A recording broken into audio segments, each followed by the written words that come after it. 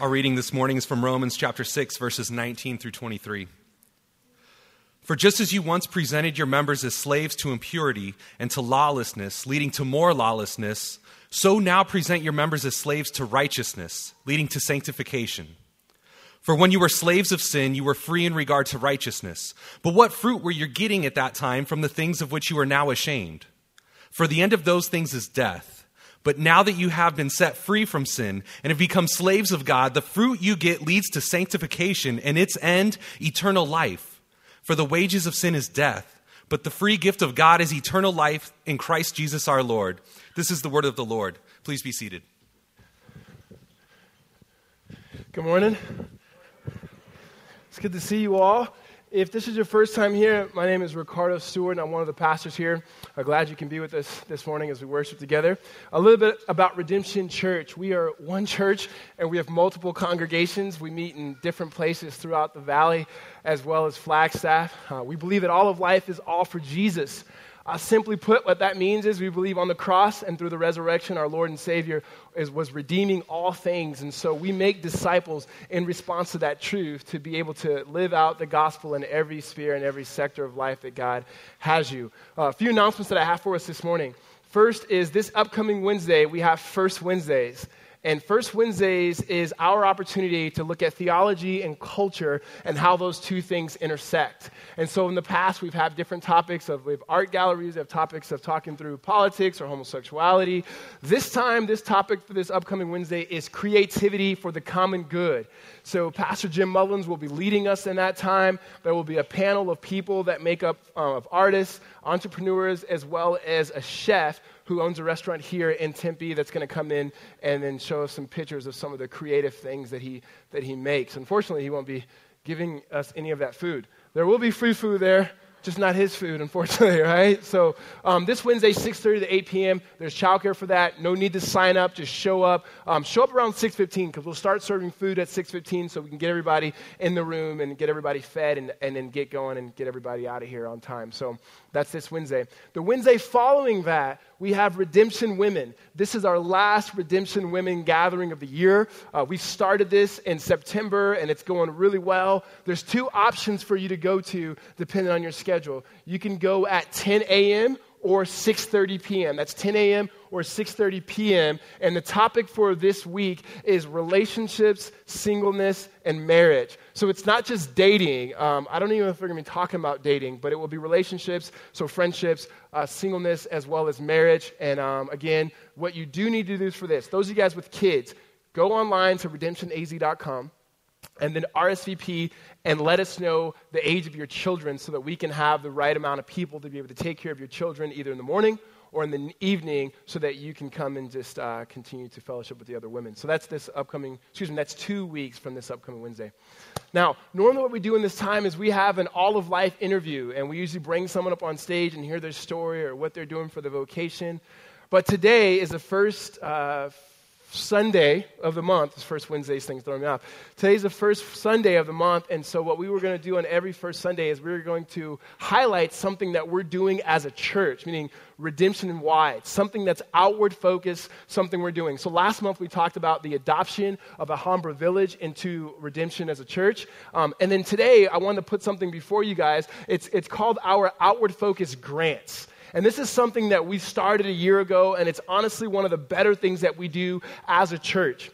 We believe as a church in the empowerment and the equipping of the saints for the work of ministry in all areas of life. And part of that is us saying, well, how can we carve out and set aside a number of money for all of the members in our congregations that they can apply for grants to do things that you feel like God's called you to do.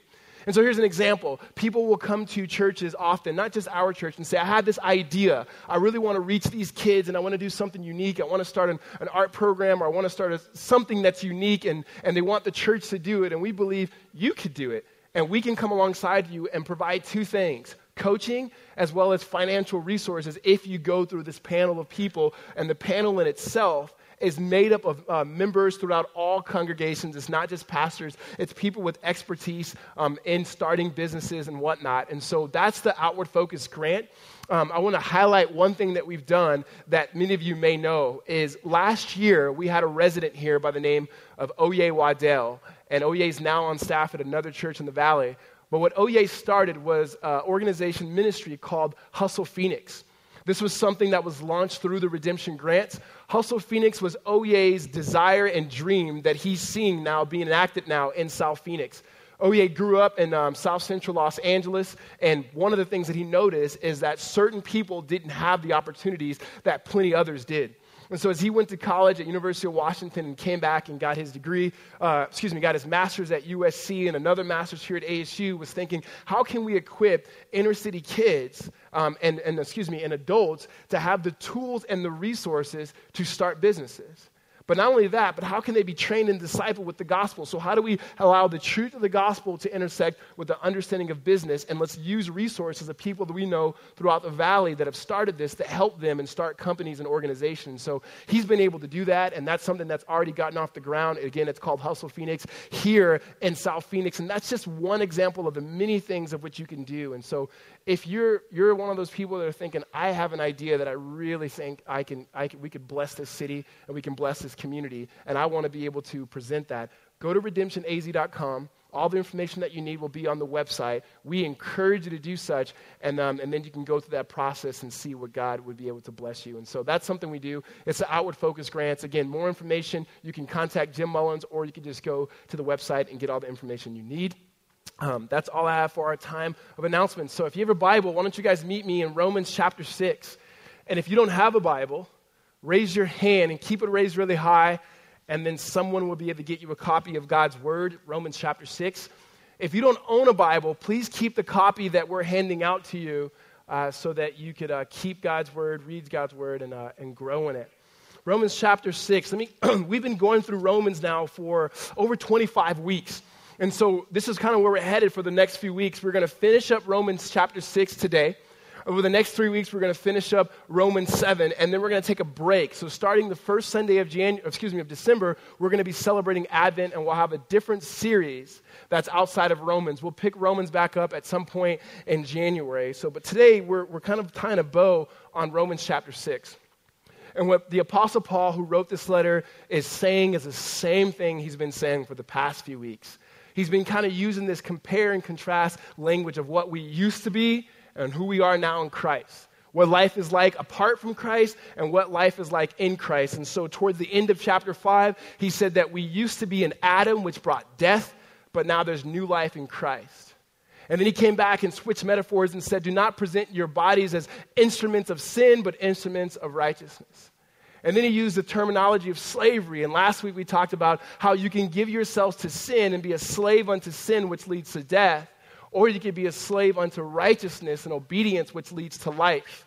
And then what Paul has for us here in our few verses that wrap up chapter 6 is a picture, I believe, of a garden.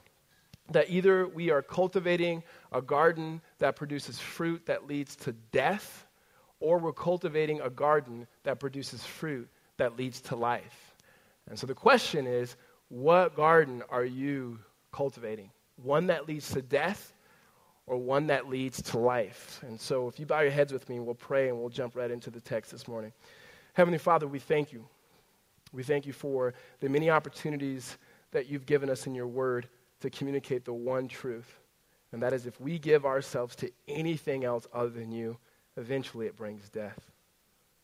But the good news is that you've given us Christ.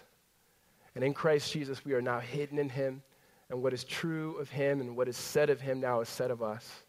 And what we learned last week, Father, is that we obey you, Lord, not because we are afraid of losing you and not to impress you, but because we love you and that you love us. We love you because you first loved us. And so, Lord, we pray today if we ask the question of what garden are we cultivating, Father, that you would hit us.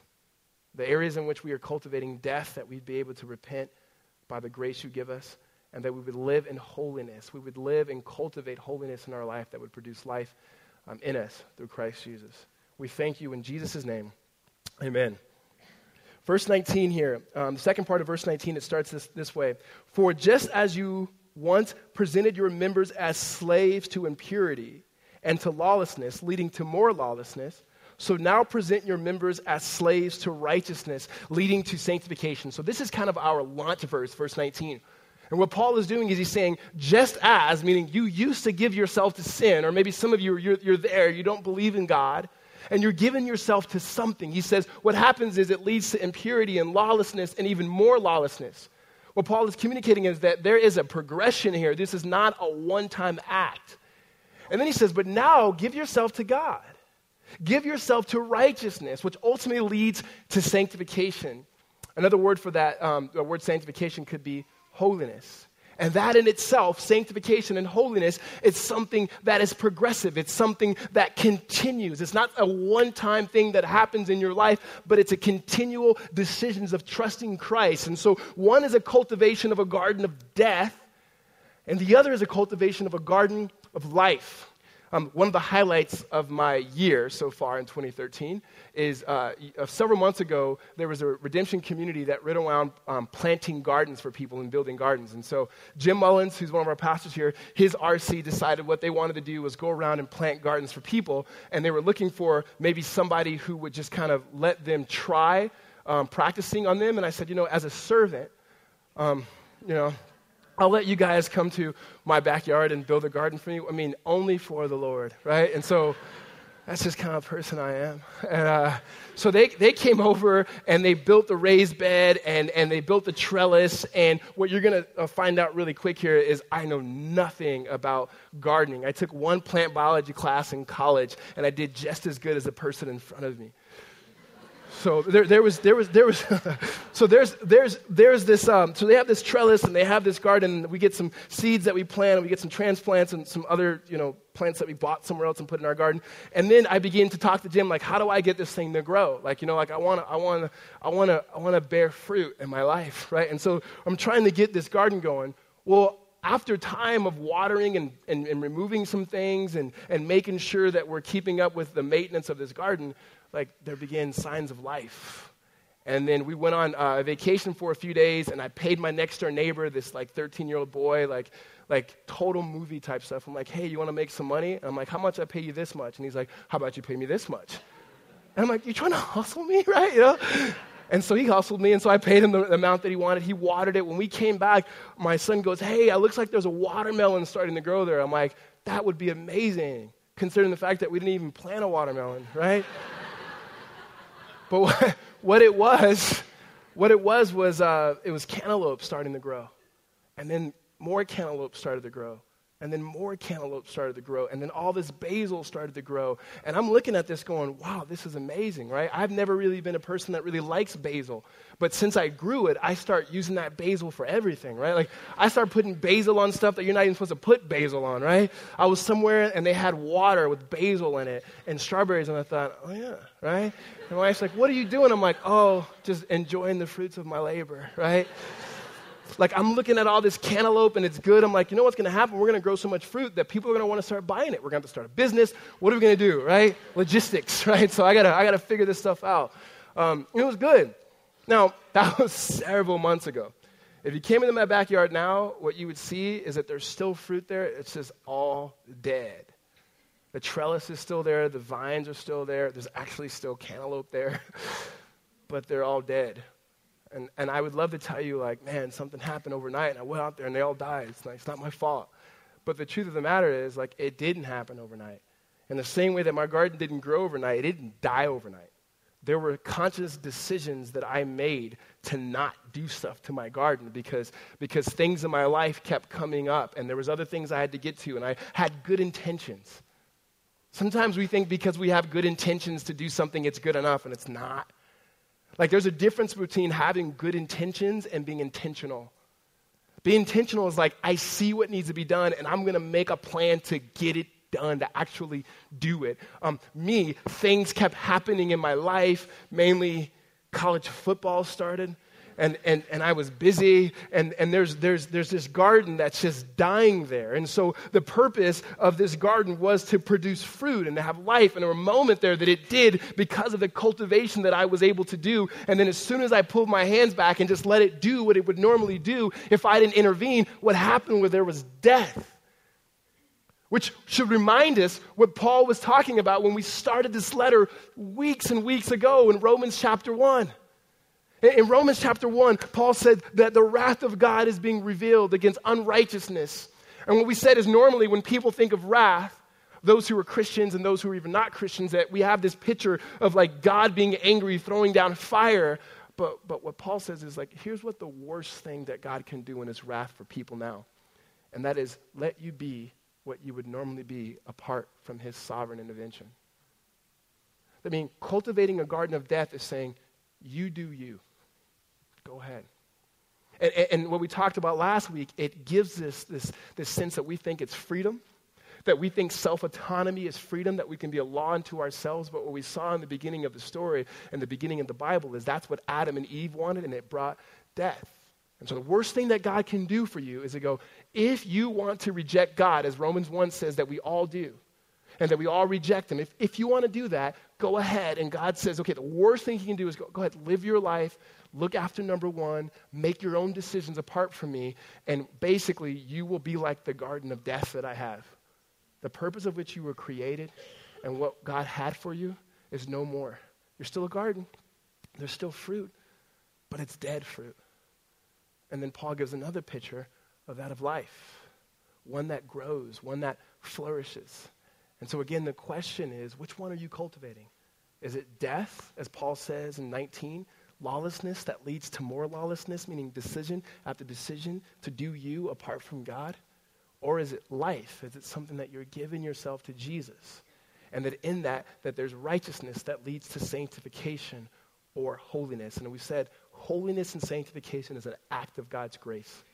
What we do in that is we respond to that grace, not one time, again and again and again. Death doesn't just come overnight. It's something that we cultivate either in activities or inactivity again and again and again. First, just look at the garden of death. Read with me in verses 20 and 21. It says, "For when you were slaves of sin, you were free in regard to righteousness. But what fruit were you getting at the time from the things of which you were now ashamed? For the end of those things is death." What Paul says is he's talking to people who are now Christians, like many of you in this room. But I also believe that it can communicate to those of you in this room who are not Christians. He's saying, okay, what fruit, he uses that language, that what fruit are you getting from this garden that you've been cultivating? I mean, just look at your life. If you're a Christian, just look at them in the rearview mirror of your life and look at some of the things that you did, some of the things that you thought intellectually, some of the activities that you've participated in, and let's just see how excited you are about those things. Like, what type of fruit did you get? I mean, and there was fruit, but it was fruit that he says that made you ashamed. And what happens sometimes with us is that we think somehow that this is a one-time decision. We don't think that the decisions that we're making today matter. Christian and non-Christian. The decisions that you make today, the decisions that you made yesterday, the decisions that you're going to make tomorrow, they matter when in the context of your life before God. Sometimes we just think like, oh, how did this get here? Like we use language in Christian circles like, I fell into sin. You don't fall into sin like you just tripped and go, oh, I didn't know. You know, you're not my wife, right? It's like, I had no idea. Like, no, you don't do that. Like, I know we joke about it. Here's what it's like. Here's exactly what it's like. So I get on the scale, like I've been on vacation. I get on the scale and I look and I go, oh, how did I get here? All I got to do is go back and go, oh yeah, when I was in Hawaii, I didn't do anything but eat and sleep. Well, I was in the ocean. I didn't swim in the ocean, though. You know, it's like, I didn't burn any calories. But I look at them and go, how did I get here? All I got to do is look back. Okay, you just have to look at your life. When you say, how did I get here? Just look back and you're going to say, oh, wow. Now, what we're good at doing is going, it was my dad, it was my mom, it was these people, it was this thinking vacation points that I got, right? It was something else. And hear me, I don't want to deny that. Like some of us, we find ourselves in a position that we can look and trace that other people's issues or other people's problems, they spilled into our life. What I would say is, though, they just provided the perfect context for you, who you are, to come out. And that's not to discredit some of the terrible things that we've been through and some of the terrible things that you've been through. But all you can deal with is who you are. Collectively, all we can deal with is who we are as Redemption Tempe. Are we a people that are cultivating death? Well, let's just look at our steps. And the best way for me to describe this garden of death is, one, just to tell my story, because I don't know your stories, and nor should I tell the stories of yours that I do know. Let me just fast forward, okay? So this is me, my senior year in college. I'm 21 or something like that, and I'm sitting on a couch with a bunch of losers, and I'm like the lead loser, and we're all around smoking marijuana, right? And then someone asked me a question, and I had this moment where I'm going, how did I get here? Like, how did this become the right thing? Like, at what point in my life did I say, know what would be awesome? Is to sit around with a bunch of losers and me being a lead loser saying, let's smoke dope. Like, yeah, when I left high school, this is what I want to do in college, right? No. Right? So if you rewind, when I left high school, I thought, you know what, I'm going to go to college and I'm going to try to live as a Christian because I'd been around different Christian environments, but I never really understood the gospel. And when I said I've been around environments, guys, I've been around environments. My mom had sent us to a VBS church that was an all-white church. It didn't take. I went to a VBS, which is Vacation Bible School for all-black church. We even went to the Filipino church. I almost took there. Almost, because the food was awesome, right? But I didn't, right? And so when I get to college, for whatever reason, I wanted to do it. And so when I walked into to college, you come to college and there's all of these things that you can get involved in. You can intellectually just completely discredit God. You can get into some different activities that the function of your activities just begin to discredit God. There's so many ways at a university in which you can walk away from God. It's not just the partying life. Though I think mine, for me, it was the partying life. And I went to a Christian fellowship deal, and Tyler Johnson, who you guys know, he taught here a few weeks ago, he was actually one of the leaders of this deal, and I'm sure he was teaching, and it wasn't any good. So I left. Just joking. I left thinking, there's either two ways. And I kind of became a functional, agnostic person. Because to be truth be told, I remember what was going on there. I knew that God had a way, and that maybe I had my own way. And so what I decided to do was just do me. And I wasn't intentionally saying I want to hurt anybody. I wasn't thinking I was creating this garden, but I began to take step after step after step. The first thing you do to cultivate this garden is you begin to reject God. You reject him intellectually.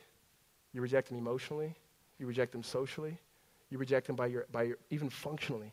That the way you live. You may be saying, yeah, Jesus, yeah, Lord, Savior, all of that stuff. But functionally, that's not what you believe. What you believe and what you do, they go hand in hand. And so you begin to cultivate. First, you reject God. And then what happens in this is that, for me personally, that you kind of have this schizophrenia. Like you just don't know who you are. And then if you would have asked the 18-year-old me or the 19-year-old me or the 20-year-old me, like, hey, do you know who you are? I'd have said confidently, yeah, this is who I am. Look at what I do. This is great. This is who I am. Because what happened was I began to put on different fronts for different people. Like, you ever seen those houses that are not really houses? Like, on the front, they look really good. They're like, oh, it's like model homes. And you walk around, you realize there's like kind of two sticks holding it up, right? Like, you could push the house over. If you pushed on me hard enough, I probably would have just fell over because I don't know who I am. And here's the deal. I know I'm not the only one. It's all of us. We start to become who the people around us are. If we're in an environment where to be intellectual is it, then we find ourselves being intellectual. If we're in an environment where there's certain lifestyles that we feel like we have to live, we will find ourselves living to that lifestyle, that it comes a point that you begin to get exhausted because you're constantly hiding and pretending you don't even know who you are. And if you find yourself in the position that I was in, you begin sinning in certain ways that you begin lying. And you don't even remember who you lied to and what story. You're just kind of like, this is a problem. And no one set out for that. Again, when I left home to move out of here, I didn't think I was going to do that. When people get married, they don't set out to one day find themselves signing divorce papers. right? This is like wedding season, so I've done like 4 weddings in the last 5 weeks. And what you do is, and it's beautiful, it really is, every time it's beautiful. You have a woman and you have a man that's saying, I am going to live with you no matter what. And they mean it. And they cry, and then they cry some more because the first time the camera guy didn't get it.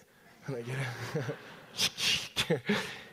But no way do they think they're going to end up here. Like they had really good intentions here, but not here. Something happens along the way. Whatever it is for you, maybe you have intentions that you want to live for God. Maybe you've said it plenty of times, God, this one time, you've made deals with God. Man, if this happens, God, and then God does that, and you're like, ooh, if you do it again, God, maybe. And you have these desires. Maybe you made a profession of Christ. Maybe you made a decision for Christ. But then something happened here. What Paul is saying is, what type of fruit did you get from that? Like, what did that do? You rejected God. You hide from God. There's lies. There's secrets that people have in this room, secrets that you have. I'm talking to you, Christians. It'd be easy to go, he's talking to those over here that are not. No, I'm talking to you. There's secrets that you have that nobody else in this room knows. No one else in this world probably knows, and you carry it. And every once in a while, it comes up, and you're like, what do I do with this? And you try to shove it down. And the way we do it is we do it by noise. If we just can get people around us and noise around us, and we don't have to like be quiet with ourselves.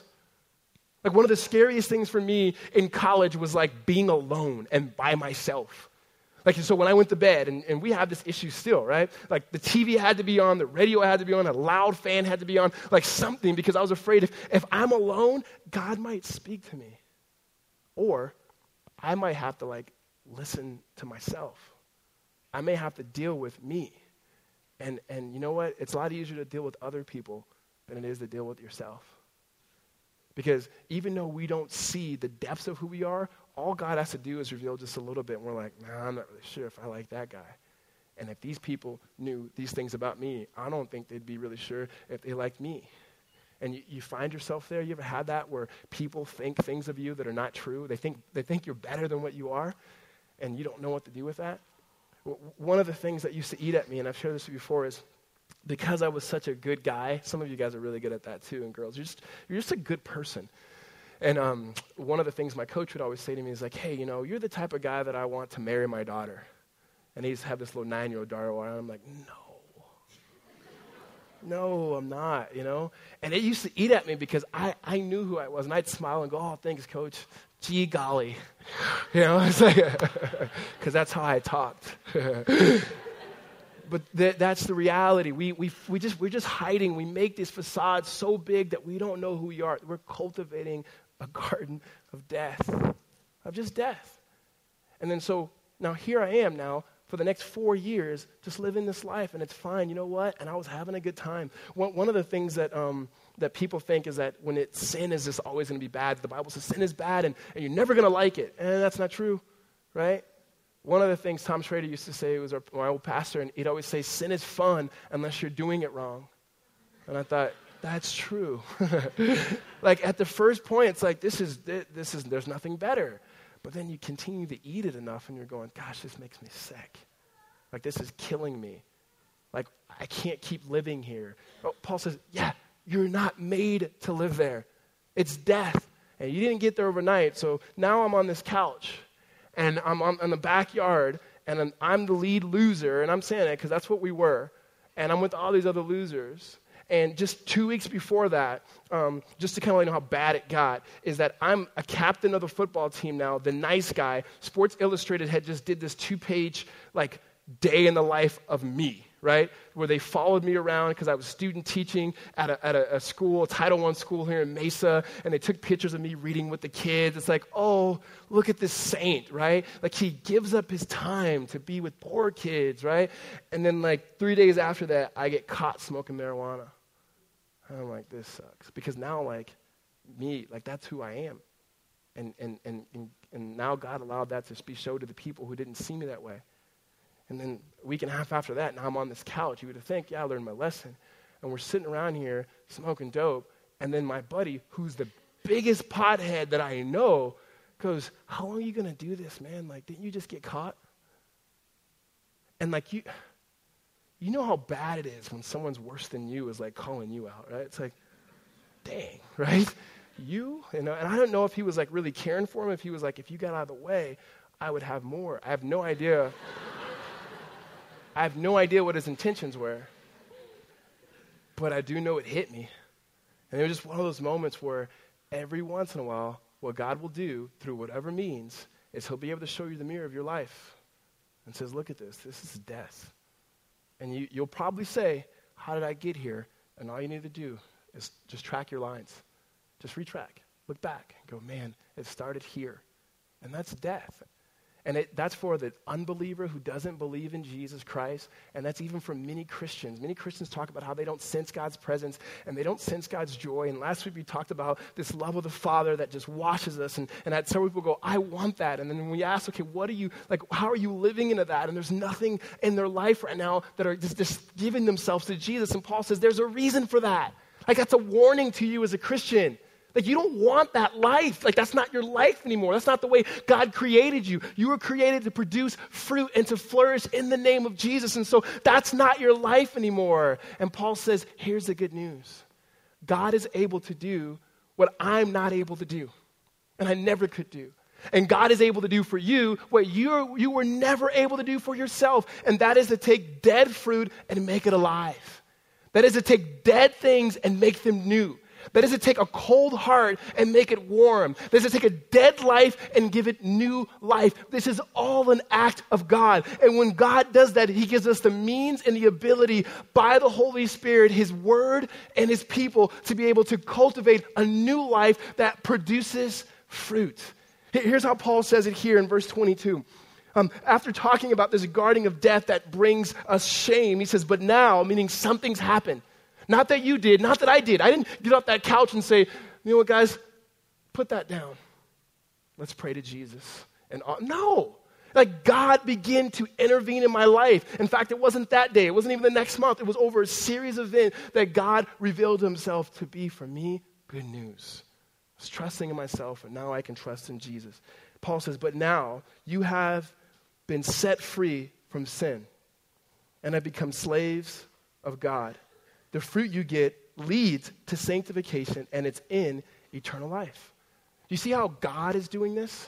When it comes to the cultivation of a garden of death, it's all you, apart from God. God says, go ahead, do your thing. But in the gospel, God says, I will do my thing in you. The very purpose of what you were supposed to be, what you were created for, is to be one with God. And God says, here's what I'll do with you. And here's what I'll do for you. That I've set you free from the power of sin and from the slavery of sin. And now the fruit that you get, meaning there will be fruit. And every single Christian's life, there will be fruit because God is in and with every single man and woman and child of God. That though sometimes we are cultivating death, by his Holy Spirit, he brings the right conviction. Though many of you are still hiding and carrying things, God comes in and he says, I will do something new. And the cultivation that we have now, that leads to sanctification or holiness, is progressive. Meaning it's not just a one-time act. Some of you are old enough to remember some of the language that people used to say, have a decision for Christ, a decision for Christ. And you hear this, make a decision for Christ. And the truth of the matter is that Christians don't just make a decision for Christ. We make many decisions for Christ. That every single morning that we wake up, we're saying, God, we need Jesus. Every single morning, we're saying, God, we need the Holy Spirit. That we know that the life that we have before us is that the proclivity in me is to still trying to cultivate death. I need the tools, the resources of the Spirit that I may cultivate the life in which you've already given me in Christ Jesus. So if I'm going to resurrect my garden that I have at home, and honestly, it's kind of gross, what I need to do is I'm going to need to uproot a lot of that stuff. And then there's some different soils and materials I'm going to need to put in there. And then also I need to get the proper plants for the appropriate season in order for me to now begin to cultivate it. And if I do all those things, the growth in itself is not because of me. Ultimately, the potential is in the seed. We know that. We can't create a seed. The seed is already there. You put it in there. I can water it. I can pull weeds. I can make sure it gets the right amount of light. And I can make sure it's the proper plants that are in the appropriate season. And then it could grow. And the same way that when God plants the gospel in you as a seed by the word, That what we do as Christians, individually and corporately, the way we cultivate life is that we come alongside one another. That's called the one another's in Scripture. That we see exactly what it is that God is teaching us in His Word, and we submit to it. And then we pray on behalf of Christ Jesus and our Father for the love of God to be appropriated in us, to be manifested in us by the Holy Spirit. All we're doing is providing the context. And God Himself says, and you will get fruit. And this fruit will lead to holiness. So holiness, hear me, is not something we strive for in our own efforts. Holiness is something that we rest in Jesus. The work that we do, and it is hard work, is we are cultivating the proper context for God to be manifested in us. It's not a one-time act. It's not just a one-time decision. It's daily, hourly, monthly, constantly saying, Jesus, we need you. Let us live into your glory. Amen? And God says, that's the life. That's the life that you have, and that's the life that you can have that leads. And hear me on this. Just keep it in the metaphor here of growing. There are seasons where you are growing, and it won't look like you are. Like pretty soon here, for those of you guys who have trees, all the leaves are going to fall off at some point. And it's going to look like, especially the tree in my backyard, that there's no leaves and it looks like it's dead. We should chop it down. No. But you know what? In Psalms 1, it talks about that. It talks about that person who is righteous because God is righteous. And who is like a person, it says, that plants himself near the stream. But it says that in its season, it would produce fruit. When it comes to holiness or sanctification, there are moments where you still will be battling with sin. And sometimes it's the same sin that you've been battling for a while. That doesn't mean that you've lost God, and doesn't mean that He's not growing you. It's progressive sanctification. It's not a one-time act. There are things that will allow you to grow better. And we say it all the time. It's God's Word, it's God's people, and it's God's Spirit. You take any of those ingredients away from it, it's not that you will never grow, but your growth will be slowed down significantly. But you have to know that you can't just look at your life today. You have to look at the totality of your life and look and going, is it a garden of death or is it a garden of life? A garden of death is the consistent decision to reject Christ, to do what you want to do. Or is it a garden of life to submit to Christ, submit to the one another's, to trust in His Spirit, knowing that in due time that you will reap a harvest in Christ Jesus? I implore you that we would live this way. Well, let me wrap this up here. When Paul takes this famous verse in verse 23, the last verse in chapter 6, that I believe wraps up all of chapter 6 and even this message.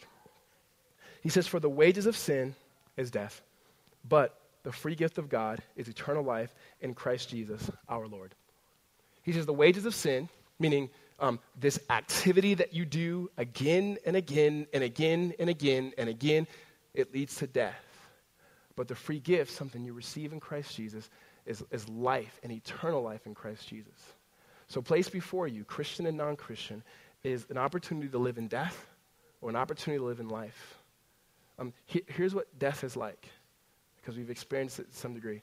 It's like running on a treadmill as hard as you can, as fast as you can, and trying to go somewhere. You're sweating, you're tired, you're exhausted, and you go nowhere. You go nowhere. And some of you are on the religious treadmill where you're just trying to do good deeds because you're thinking, if I can keep living up to my religious activities, I'm going to be holy. And you're just exhausted. And some of you are spiritually exhausted and you're trying everything you can do instead of resting in Jesus. Some of you are on a different treadmill where you're running after different things that are other than God, and you're equally as exhausted. And you're never going to go anywhere. You may have the illusion that you've gone somewhere because maybe you've lost some weight and you're sweating and you don't understand it, but you've gone nowhere. There was a study, or actually a department that was started at the University of Yale, and it's a stress management classes that they have there. And what the professor did is the professor came in the first day of class and he held up a glass of water and he held up in front of the students, and everyone thought it was going to be the old, is it half full or half empty? But he didn't ask that question. He asked the question, how much do you think this weighs? And different students start going, it's 4 ounces, it's 5 ounces, it's 6 ounces. And he goes, okay, it doesn't matter how much it weighs. The better question is, how long are you going to hold it? Like, it doesn't matter how much it weighs, it doesn't matter how much it could be heavy, it could be light. It matters. The better question is, how much are you going to hold it? Or how long are you going to hold it? And he says, if you hold it for a certain amount of minutes, your arm will start to tingle. And if you hold it even longer, it's actually going to start cramping. And then eventually, if you hold it for 24 hours, he says, your whole right side of your body has the potential to go numb. And I think that's a perfect picture of our sin. Like when we cultivate this garden of sin, it's not that our sin is so bad that God couldn't do anything with it. It's not that it's too heavy. It's too heavy for us because it weighs us down. We feel it. The question isn't what we've done or how many times have we done it. The question is, how long are we going to hold it? How long are we going to try to deal with it instead of saying, God, would you take it? What Paul is saying is when you cultivate a garden of death, you're trying to hold on to it and you're trying to fix yourself. And he says, keep trying, but it's never going to work. It's only going to weigh you down to eventually it's death. Or the free gift is God saying, give it to me, all of it. I'll take it, I'll redeem it, I'll make it new, and I will resurrect my life within you. And that begins the process, the long process of cultivating a garden of life that ultimately leads to living in Jesus' love for all eternity. Amen? So the question, or not even the question, the response for every single person in this room, Christian or not, is give yourself to Jesus. If you're not a Christian, give yourself to Jesus for the first time. He'll take it and redeem you. If you are a Christian and you find yourself on that treadmill of sin, cultivating that garden of death, is repent and trust Jesus. He'll take it, no matter how fast or how far or how hard you've ran. He always welcomes his children. Let's pray.